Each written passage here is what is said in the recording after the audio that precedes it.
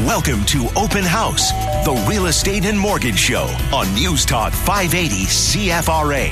If you have any questions about mortgages or real estate, give us a call at 521-TALK. That's 521-8255. And just like that, it's the end of March, the last show of March, gentlemen. Mr. Napolitano, Mr. Rushforth, good day. Good morning, and what show is this without us being in the studio? 103. And what is this? 103. So Paul, what have you done with the money you saved and the 3 breakfasts you would have bought in the last 103 shows? What is this total show for us now? 734, I think, something like that. Yeah, a little more than that, I think. We're close to 740. So you'd think we'd be better, though, eh? But seriously, by this point. But eventually we're going to be good, maybe by 1,000. Yep. The only difference since the first show is we all seem to have aged a little. No, not me. Not me. No. Not me with his reading glasses. No. Yeah, with his reading glasses and platinum blonde look. Yeah. Well, I guess I'm going blind for sure. I guess trying to keep up with the market ages you, right, Paul? It's so many changes, so much reading to do every week. No, it's having to manage people that ages you, to be honest with you. Running a very successful real estate team definitely ages you for sure. How's the week? Try working with lenders today. Yeah. Try working with lenders that are short-staffed, being told to follow the dot every I and cross every T. The amount of work or investigations they're doing on every single document is off the charts. We've never experienced anything like it. And what's the reason for that, Frank? Ever. They're just being careful. They feel like there's, I don't think they feel like the real estate bubble is going to pop. They just feel like with inflation and everything that they want to make sure that they're going to be able to collect payments. I mean, I think there's some lenders that are fearing. And listen, we've gone through a crazy 2 years of a pandemic. And, where everybody at the beginning of it, certainly in March and April of 2020, thought, oh, my God, the world's going to fall apart, to these, especially when they were delaying mortgage payments for 3 months, 6 months, just to help people out, where lenders and banks thought that they were going to be in trouble, to realizing that this is more profitable than ever. They cut back on some staff, yet the business got busier. They're not able to hire anybody right now. They're just having a hard time finding good people to hire. And then you've got the government fingers in the banks and OSFI, just monitoring mortgages more careful than ever.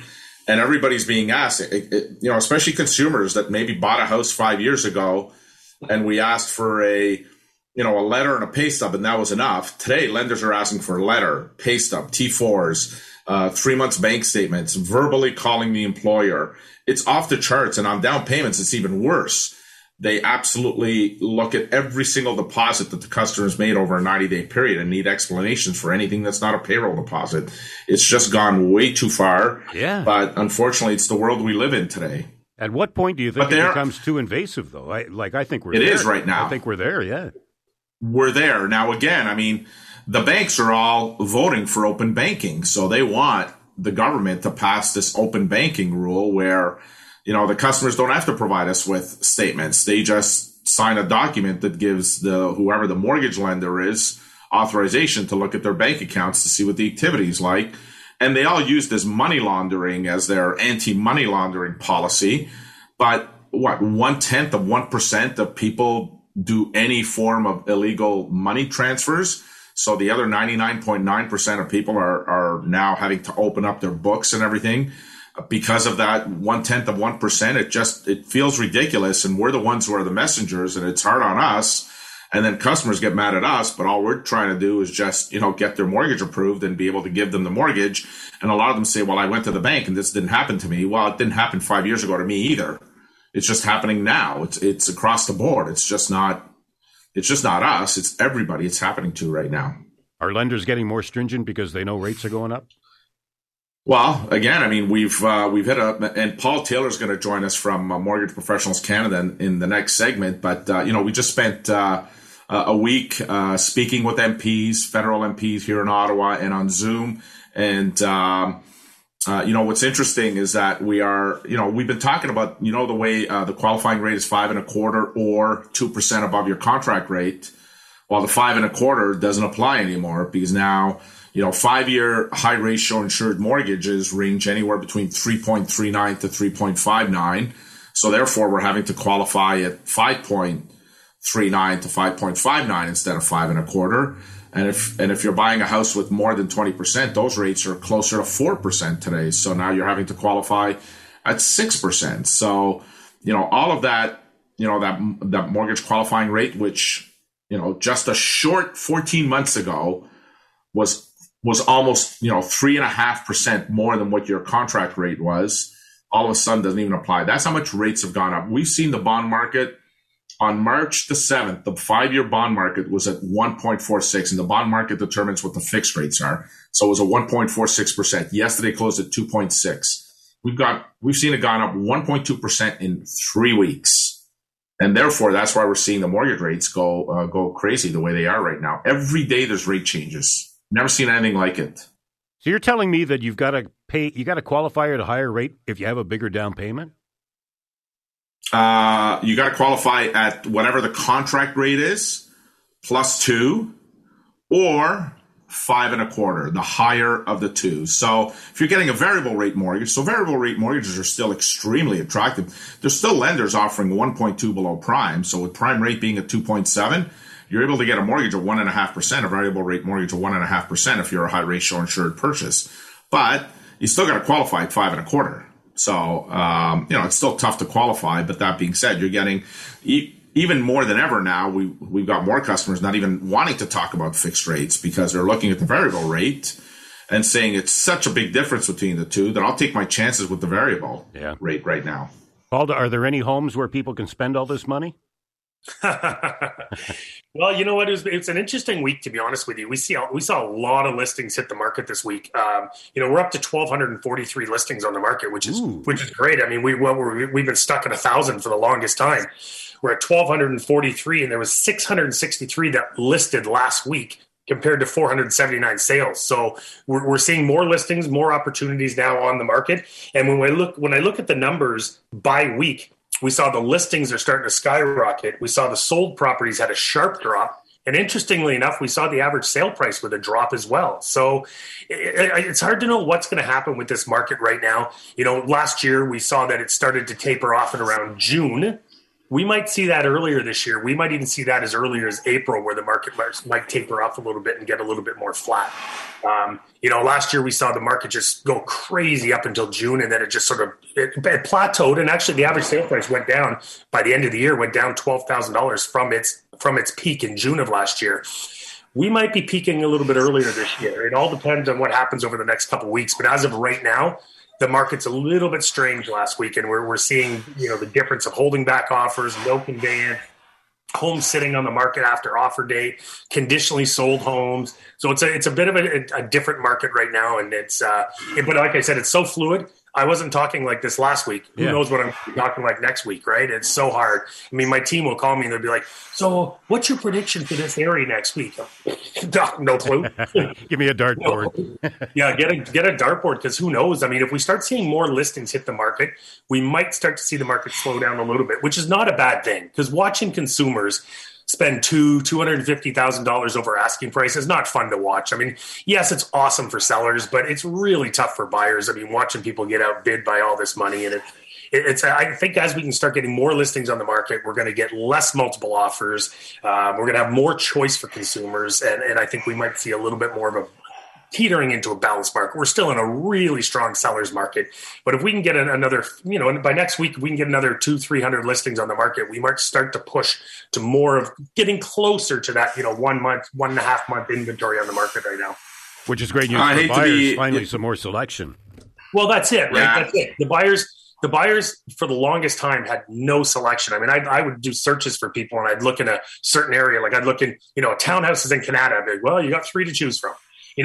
Where back in the day when we had tons of listings, you had 30 to choose from. Yeah. So it's a big difference from where we were, anywhere from 2013 to 2017.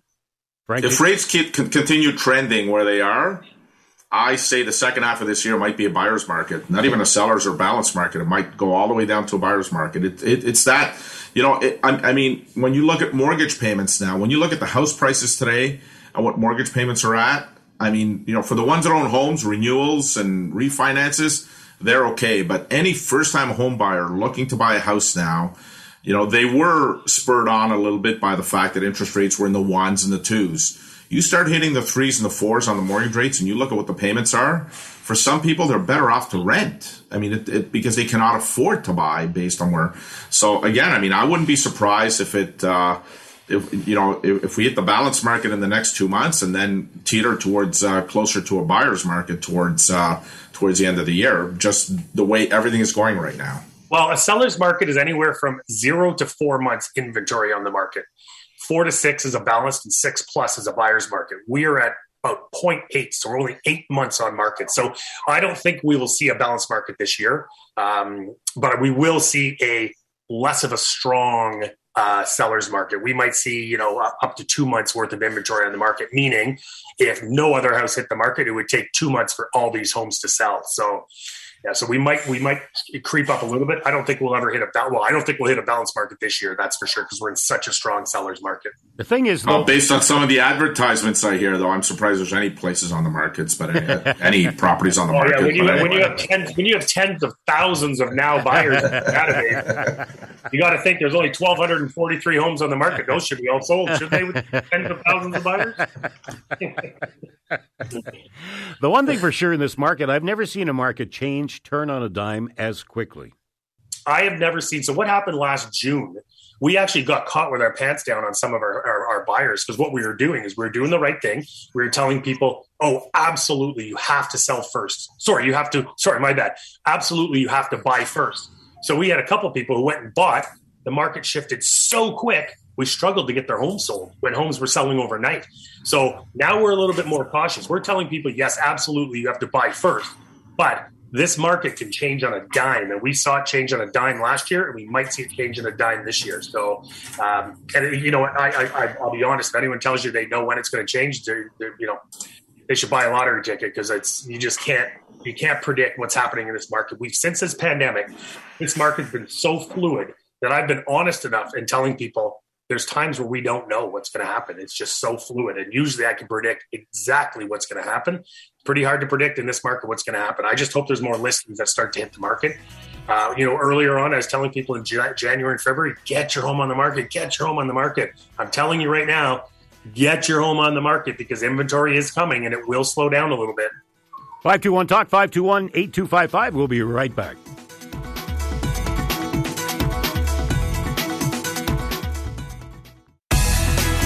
We return to Open House, the Real Estate and Mortgage Show on News Talk 580 CFRA. Welcome back to the show. Frank Napolitano, Paul Rushforth here, and it's always nice to class it up a little bit when we get a special guest. Paul Taylor on the line, President and CEO of Mortgage Professionals Canada. How are you, Paul? I'm very well, thanks. How are you today? Wonderful. Your head must be spinning after talking to government officials all week. Not at all, actually.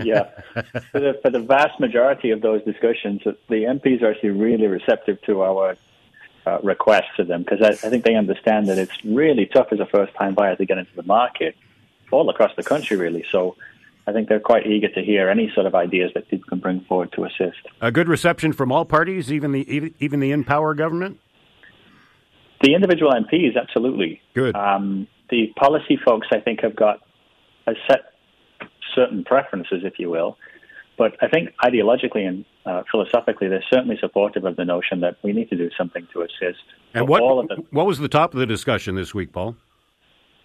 Well, so the Liberals, as part of their election platform promises, suggested that they would be increasing the purchase price cap for mortgage insurance eligibility.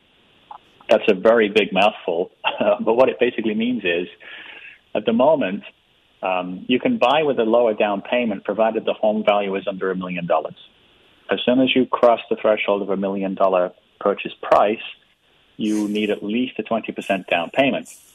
That means that if you're a growing family in any of the really urban areas, you need at least $200,000 and generally more, because there are closing costs and legal fees and everything else. It's a big bite to take. So by increasing the purchase price eligibility for insurance, you actually bring that down payment requirement from 20% down to probably a little north of 8%. And that's much more manageable, I think, for many growing families. Yeah, and $1 million is no money anymore. It certainly isn't. You can get sort of a one-bedroom condominium in Toronto, or I don't even think such a thing exists in Vancouver now for that price. But if you're moving into a townhouse or something, you really do have kind of 2 kids. You can't find anything, it seems, for less than $1.3 million, $1.4 million.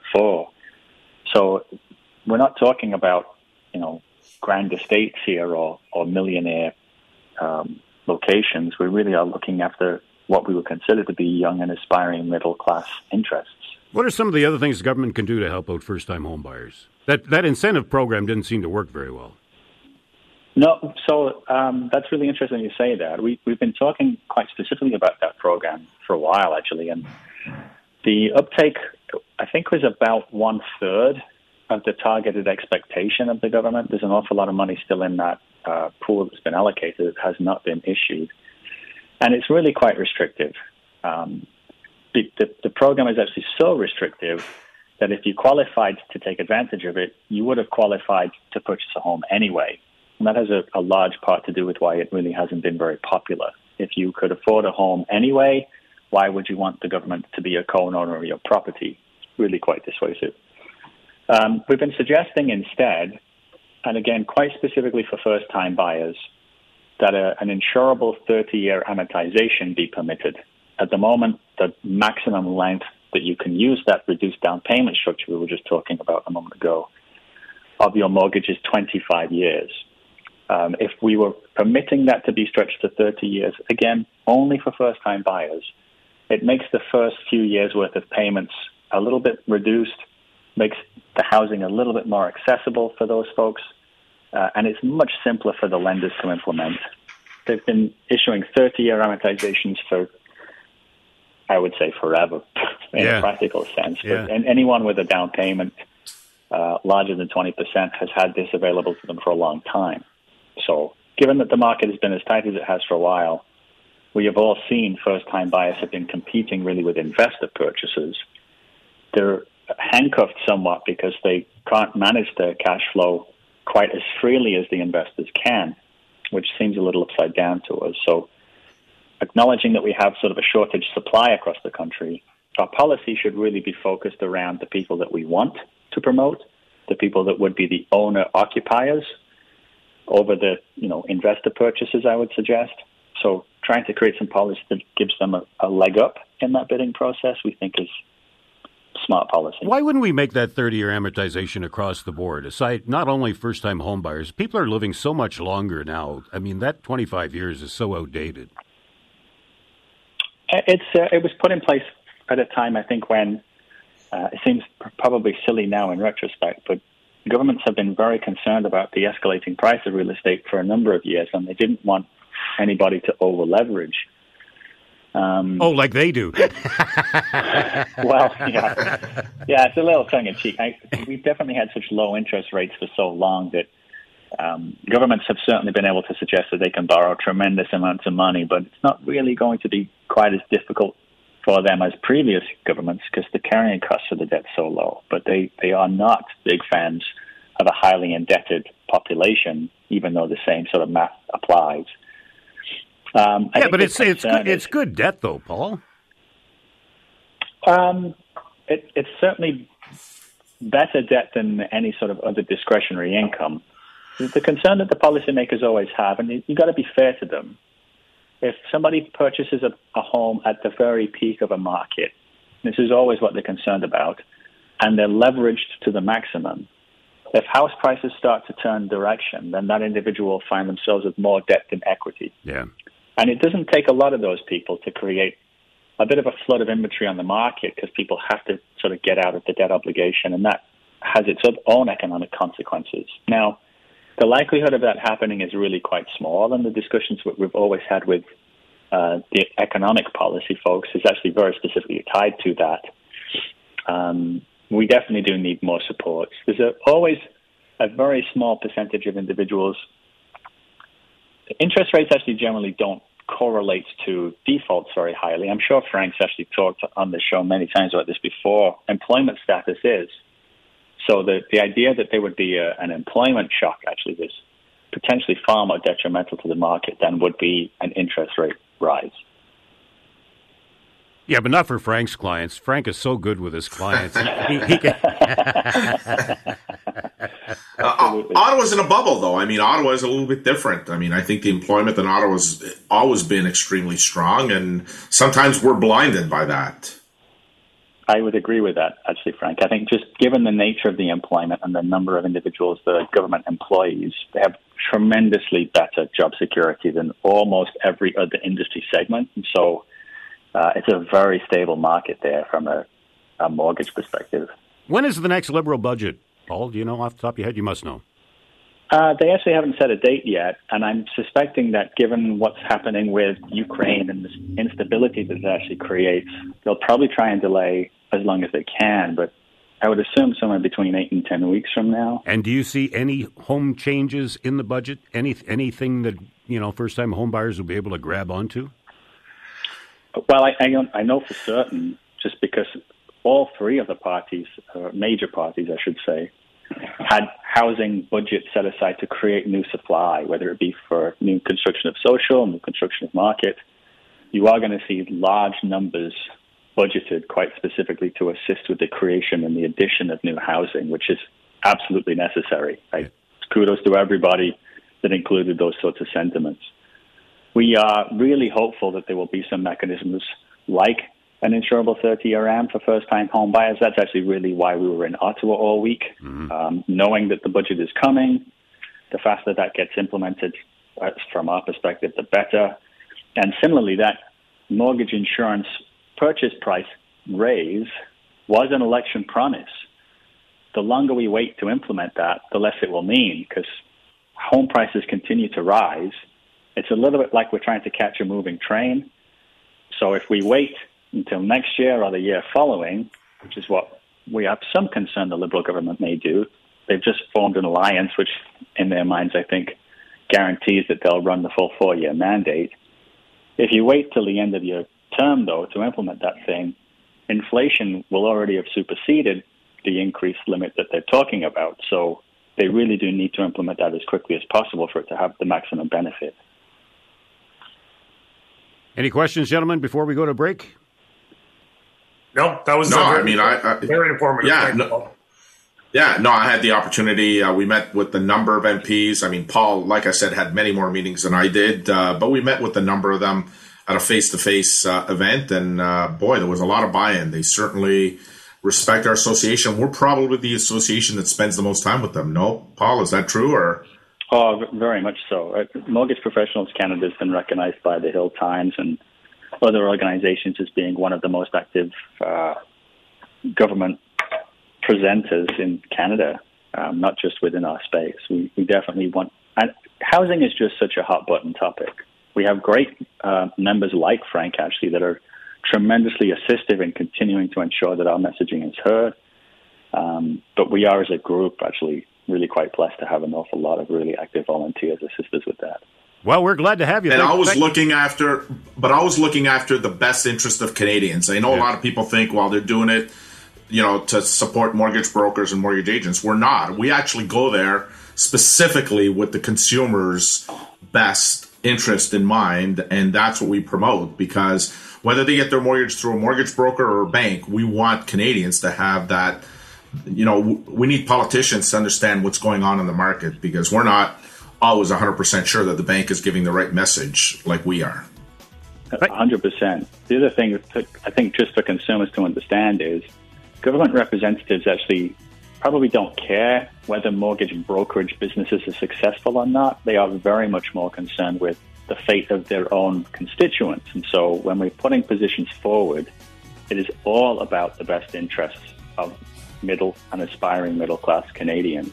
Otherwise, frankly, our messaging would fall on deaf ears. Yeah. Hey, thanks for joining us, Paul. Some great insight there. And let's keep our fingers crossed. Absolutely. Thanks for the opportunity. Thank you. 521-TALK, 521-8255. We'll be right back. We return to Open House, the Real Estate and Mortgage Show on News Talk 580 CFRA. Welcome back with Paul Rushforth and Frank Napolitano. This is Steve Gregory. All right, so what's gone on with rates this week, Frank?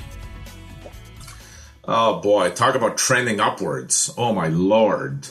Why are we not hearing anything about this? Because it's done very gradually. And you know, in all fairness to the lenders, the bond market's doing it very gradually. So every day it's that 5, 8, 10, 12 basis point increase. And they just, banks used to wait until they hit that quarter point and then they would do it. And of course, make headlines. Now they're just doing it all the time. So this week, again, we had 3 different days, including some lenders that sent us emails at between 6 and 8 o'clock last night saying that the rates are going up effective at midnight. So we didn't even have a chance to be able to go in there and send our files in to lock in rates. And they gave us absolutely no opportunity to do that. So, it's just the stage we're at. And like I said before, I mean, we are about to touch 4% on 5-year fixed rates on many of the products that we offer. So, boy, what a change from 14 months ago where we were still in the ones on most of our products. I mean, that's how quickly it's happened. And does this put us back now? News. I mean, does this put us back pre-pandemic? Are we exactly where we were pre-pandemic, or a little we're higher? Higher now, yeah. We're higher than we were pre-pandemic now. So everything we've had in the last 2 years, everything we've gone through now, we're even higher than we were before. So, which is scary. Like I said, I mean, it's scary, but at the end of the day, if you've been a homeowner, yeah, if your mortgage is up for renewal this year, it kind of sucks. It would have been better if your mortgage was up for renewal last year, but that's just timing. But you may have to consider taking a variable. I mean, unless you feel like rates are going to continue to go up. I don't feel that. I don't know. I mean, with everything else that's happening around us, I think at some point we're going to hit a wall. Like Canadians are going to hit a wall and start holding back on their spending. I think we're starting to see it a little bit, but that's going to grow a little bit, and therefore it's going to impact the economy. It's going to slow the economy down, and then they're going to have to come up with a solution. And the solution, my fear, and like Paul said, job losses. They really look at the job market and as an indicator. Well, I think if people stop spending money, there's going to be a whole bunch of job losses. And once the job losses start to take effect, then at that point, we're really going to start to see the recession, potential recession hit us. And then we're going to have to go the other way around. That's why a variable might be a good idea. If you feel that that's going to happen, then you're better off to take a variable, because let the rates come down a little bit and then be able to lock it in at that point. But if you think that this train is going to continue to roll and rates are going to skyrocket, then lock in sooner rather than later. It's certainly a personal choice. What's the spread now between variable and fixed? Almost 2 percentage points in some cases. So it's big. Like it's a big spread right now. I mean, it's definitely 1.5%, but depending on the product you take, could be as high as 2%. So it's definitely worth considering a variable and just being prepared. Again, we've got some banks and lenders out there that have what's called an adjustable rate mortgage. So it's very similar to a variable rate mortgage, except for what happens is your payments don't change. If prime rate were to go up, your payments don't change, which again seems backwards, especially if you're buying a house with 5% down, because what happens is your amortization actually goes above 25 years if the interest rates go up, but your payment stays the same and the bank leaves the payment the same. So for some people that are worried about their payments going up, that's an option that's out there for us as well. How much concern from your clients, Paul, on rates going up? Are they getting a little more antsy to get into a place now, or you haven't seen anything yet? Thanks for calling on me. I forgot I was on the show. Thanks for calling on me. They are getting antsy. But the problem is because there's not a lot of exposure on the rates, what we're seeing is, like, for example, Frank said the rates went up 3 times this week. I had no clue, and I'm in the industry. I had no clue, right? So I think the consumers don't even realize how quick and how hard these rates have gone up. It's like Frank said, they've gone up two. Would you say over 2% in the last 14 months? Yeah. So of course. So I think what we're seeing right now is when people are getting off the fence to try and get into the market now, and they're like, "What? I'm almost at 4% for a rate." They don't even know. So it's kind of like a perfect storm where you got the rates going through the roof and you got the prices going through the roof. Like with rates almost at 4%, your average sale price in Ottawa at $722,000, it's starting to become unaffordable to buy here in Ottawa. It's actually scary. I mean, I think about my kids and everyone else's kids who are looking to buy one day. what are they going to buy? I mean, I'm lucky I have investment properties that they can rent, because otherwise there's nothing that they're going to be able to afford to buy with the way the prices are going. And who would have thought that 3-4 years ago? Well, who would have thought that pre-pandemic? I mean, we were still reasonable. I mean, our average sale price pre-pandemic was $529,000. Now we're at $722. In 2 years, we're almost up $200,000. That's like unheard of. I mean, we're used to in Ottawa, we're used to average sale price going up anywhere between 1%, 4%, 5% max. I mean, that's a big year if you're up at 5-6%. But now we're talking about 42% over the last 2 years. And then we're already up 32% this year alone after February. Our average sale price was up $76,000 in 2 months at a peak of $646. So, I mean, the average sale price is going through the roof, and it's just skyrocketing quickly, just like the rents. You see that trend continuing when we get the March numbers? You know what? I don't know. I think our number of sales, and I hate to predict it because I think the number of sales are probably going to be somewhat up. I think the average sale price will be up, but don't forget we're comparing March over last March, right? So I think we might be up, but I don't know how much we're going to be up. I always love, especially over the last 2 years, I always love the end of the month, the start of the next month, to see where the numbers are, because they usually shock me every single month. So we'll see what happens this month. But our average sale price, last week alone, the average sale price actually went down a little bit. So we'll see what happens at the end of the month. Starting to read more and more. Paul, I'm curious to hear, because Steve was nice enough to send us an article he came across this week where, again, I think it's maybe the cousin of the guy who made the prediction 2 years ago where real estate prices were going to drop, and all of a sudden another article comes out where they're talking about potentially as much as a 24% drop by 2024 with real estate prices. I disagree with that. I don't see that. I do see us flattening a little bit. And when is that going to occur? I think we'll probably start to flatten potentially as early as April, but I don't see us going down 24%. In fact, I don't see us going down. If anything, I see us being flat. I was talking to my real estate coach this year, and this week, and he's got his pulse on the market like you wouldn't believe. But now he has his pulse on every market because he has clients in Australia and Costa Rica. So he has his pulse on every market. He knows the American market the best, which is coupled with the Canadian market. And he's predicting we're going to have a really good run for the next 4 years is what he's predicting. And I hope he's right. And I mentioned the fact that there was an article that came out that said, was it Canada or Ontario is going to go down 24%? I think they said Canada, right? Yeah. Canada. Yeah. Canada is going to go down 24% by 2024. And he laughed at that. He's like, there's no way, especially I know your market is so insulated. I know a lot of Canadian markets. We're going to see some volatility in Vancouver and Toronto for sure. But we always do see volatility in Toronto. I mean, and Vancouver, they're kind of like a yin and a yang. One year they're crazy up, next year they're crazy down. Like they're yin and yang, right? So right now they're enjoying an incredible run, just like we are in Ottawa. But who knows if that's coming to an end. You think I just struggle with the fact that we still have a supply issue. I mean, as long as we have a supply issue, I find it hard to believe that house prices are going to come down, especially if you start incorporating 400,000 immigrants that are expected to come into Canada this year, another 400,000 next year.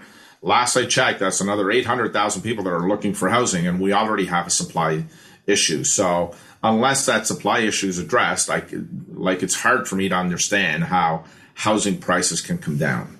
In 2013 to 2017, our average sale price went up 1.6%, 1.2, 1.6, and 1.2. In those years, that's where we carried the most amount of listings we've ever had. So to Frank's point, as we get way more supply, we're going to see our average sale price peter off a little bit. So when we have a really bad supply issue, that's why our price is doing what it's doing. As we get more supply, and if the government does change things and we get some more housing, it will slow things down. So it's we're not going to be doing this forever, but it's hard to say that we're going to go through a drop when we have no supply whatsoever. People still need housing. They need to move. They need to live somewhere. So I can't see that drop happening anytime. 521 Talk 521-8255. Back with our final segment after this. We return to Open House, the Real Estate and Mortgage Show on News Talk 580 CFRA. Welcome back to the show. Having a nice talk with Chris off the air here. Remember, Chris, producer extraordinaire? No wonder we're sounding so good today, huh? Frank just you know what? Frank just told me that. He's got 2 kids. Yeah. He's got 2 kids now, a 4-year-old and almost a 2-year-old. So Lots happened with Mr. Christian Weiss. Well, I don't know if a lot's happened, but we know two things that have happened. And it's only happened 2 times. Gonna need a bigger house. Can you find him a bigger house, Paul? Yeah, for about $1.2 million. Hey, when you're talking to your clients now, Paul, are you asking them if they're pre-approved recently? No, you have to.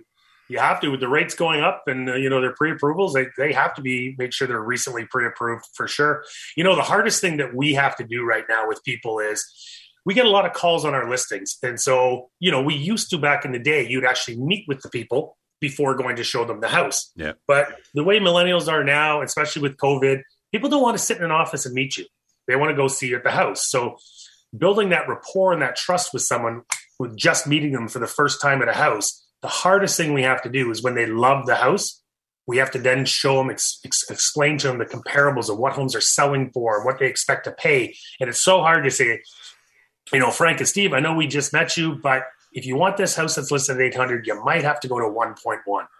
That's the hardest thing we have to do because we just met these people and they look at us like, what?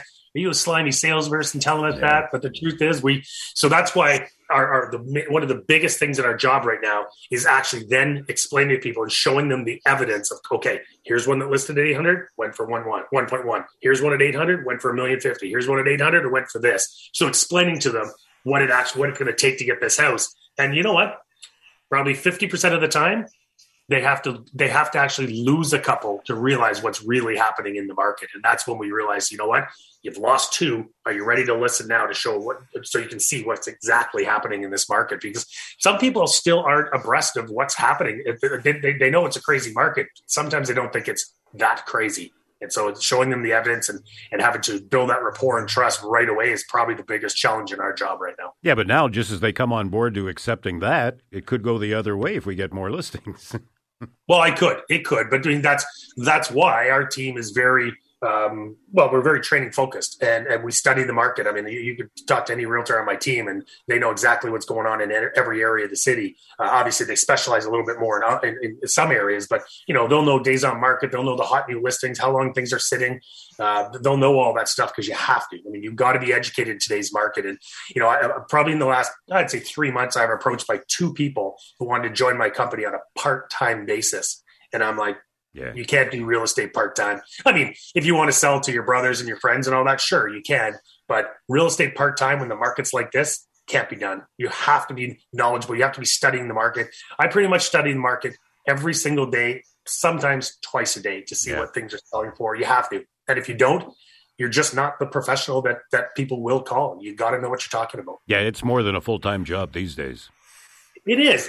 You know what? I remember my coach years ago said to me, just pretend you go to a stockbroker and you say, what's Apple trading at today? Oh, let me just check for you. What's the Dow at today? And, what's this stock at today? They don't know those answers. Would you really invest $100,000 with that person? Yeah. Well, it's the same thing with realtors. If they don't know the numbers of what things are selling for and what's going on in the area, why are you investing your money with these people? Right? That's something you've got to know. And it's and especially in this market, which is so fluid and changing every second, like you got to know what's going on. You got to be educated. Frank, has the posted rate changed?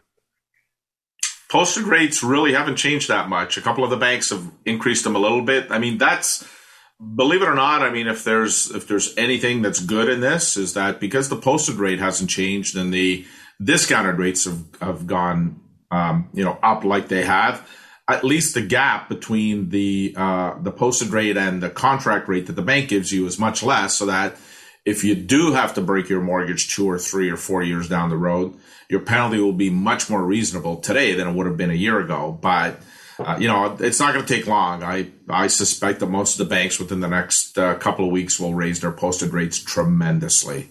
See, now if that happens, you really don't want to go with a bank if you can avoid it, right? Because if you ever do have to get out of that mortgage and the posted rates have gone up in the next 2 years, it will cost you a fortune to get out of it.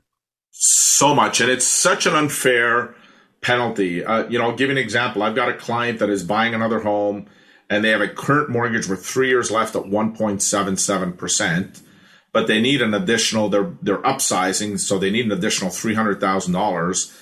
And the bank has said to them, you're better off to break your mortgage and start a brand new one.